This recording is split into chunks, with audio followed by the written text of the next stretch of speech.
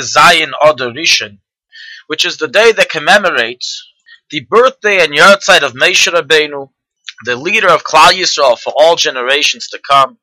As the Gemara states in Masechah Zayin that Moshe was born and passed away on the same day, which is Zayin Adar.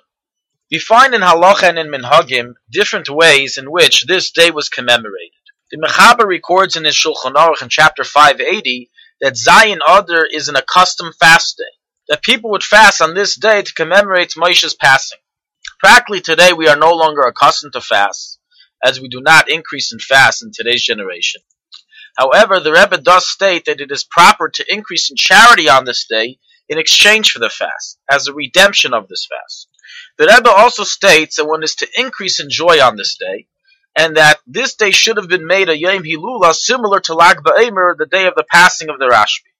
And not only should we celebrate being that it's a day of his Hilula, of his passing, but it's the day of his birth as well, and therefore we have a double reason to be happy. And therefore today is a day that we should all increase in joy and celebrate our great leader, Moshe Rabbeinu.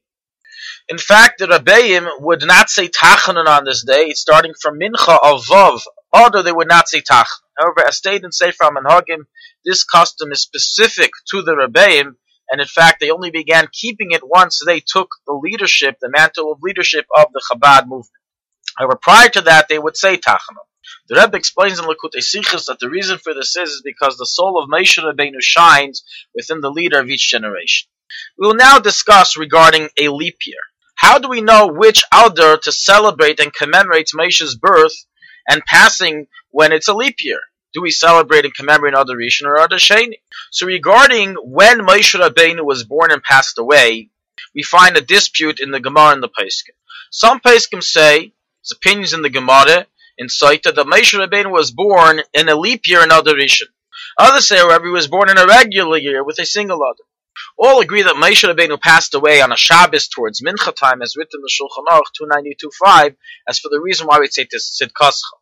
But as to which month it was, whether it was Adar Rishon or a plain Adar, it doesn't say. It's a machlekes. Likewise, regarding which month Moshe Rabbeinu passed away in, is also disputed. Some say he passed away in a regular year with one Adar, while others say he passed away during the first Adar of a leap year. Practically, based on these two opinions, is a machlekes in the Pesachim as to whether you're supposed to commemorate Moshe's passing and fast and give tzedakah and be happy on the 7th of Adar Rishon and the 7th of Adar Sheni. The vast majority of Pesachim rule it's meant to be celebrated on Adar Rishon, so rules the Magen Avram, Trubas Maril, Trubas Adesh, and many other Pesachim, and that was the minhag in the previous generations to fast during Adar Rishon. However, the Rebbe adds that this is only regarding the halachic aspects. So regarding the auspiciousness and spiritual aspect, both 7th days of Adar Rishon and Adar Sheni are special and have spiritual meaning. And therefore, although now the 7th of Adar Rishon is the main time of commemoration of Moshe Rabbeinu's birthday and passing, we will also commemorate it spiritually in the next month. Thank you for listening to ShulchanAruchHarav.com. Our free services of making Torah knowledge available to the public depends on donors like you. Please help us continue our work through making even a small contribution at ShulchanAruchHarav.com under the Daily Halacha Dedication section or in the subscription page. Also, check out our online courses and many Sefarim available for purchase that will both enhance your Torah knowledge and help support our work.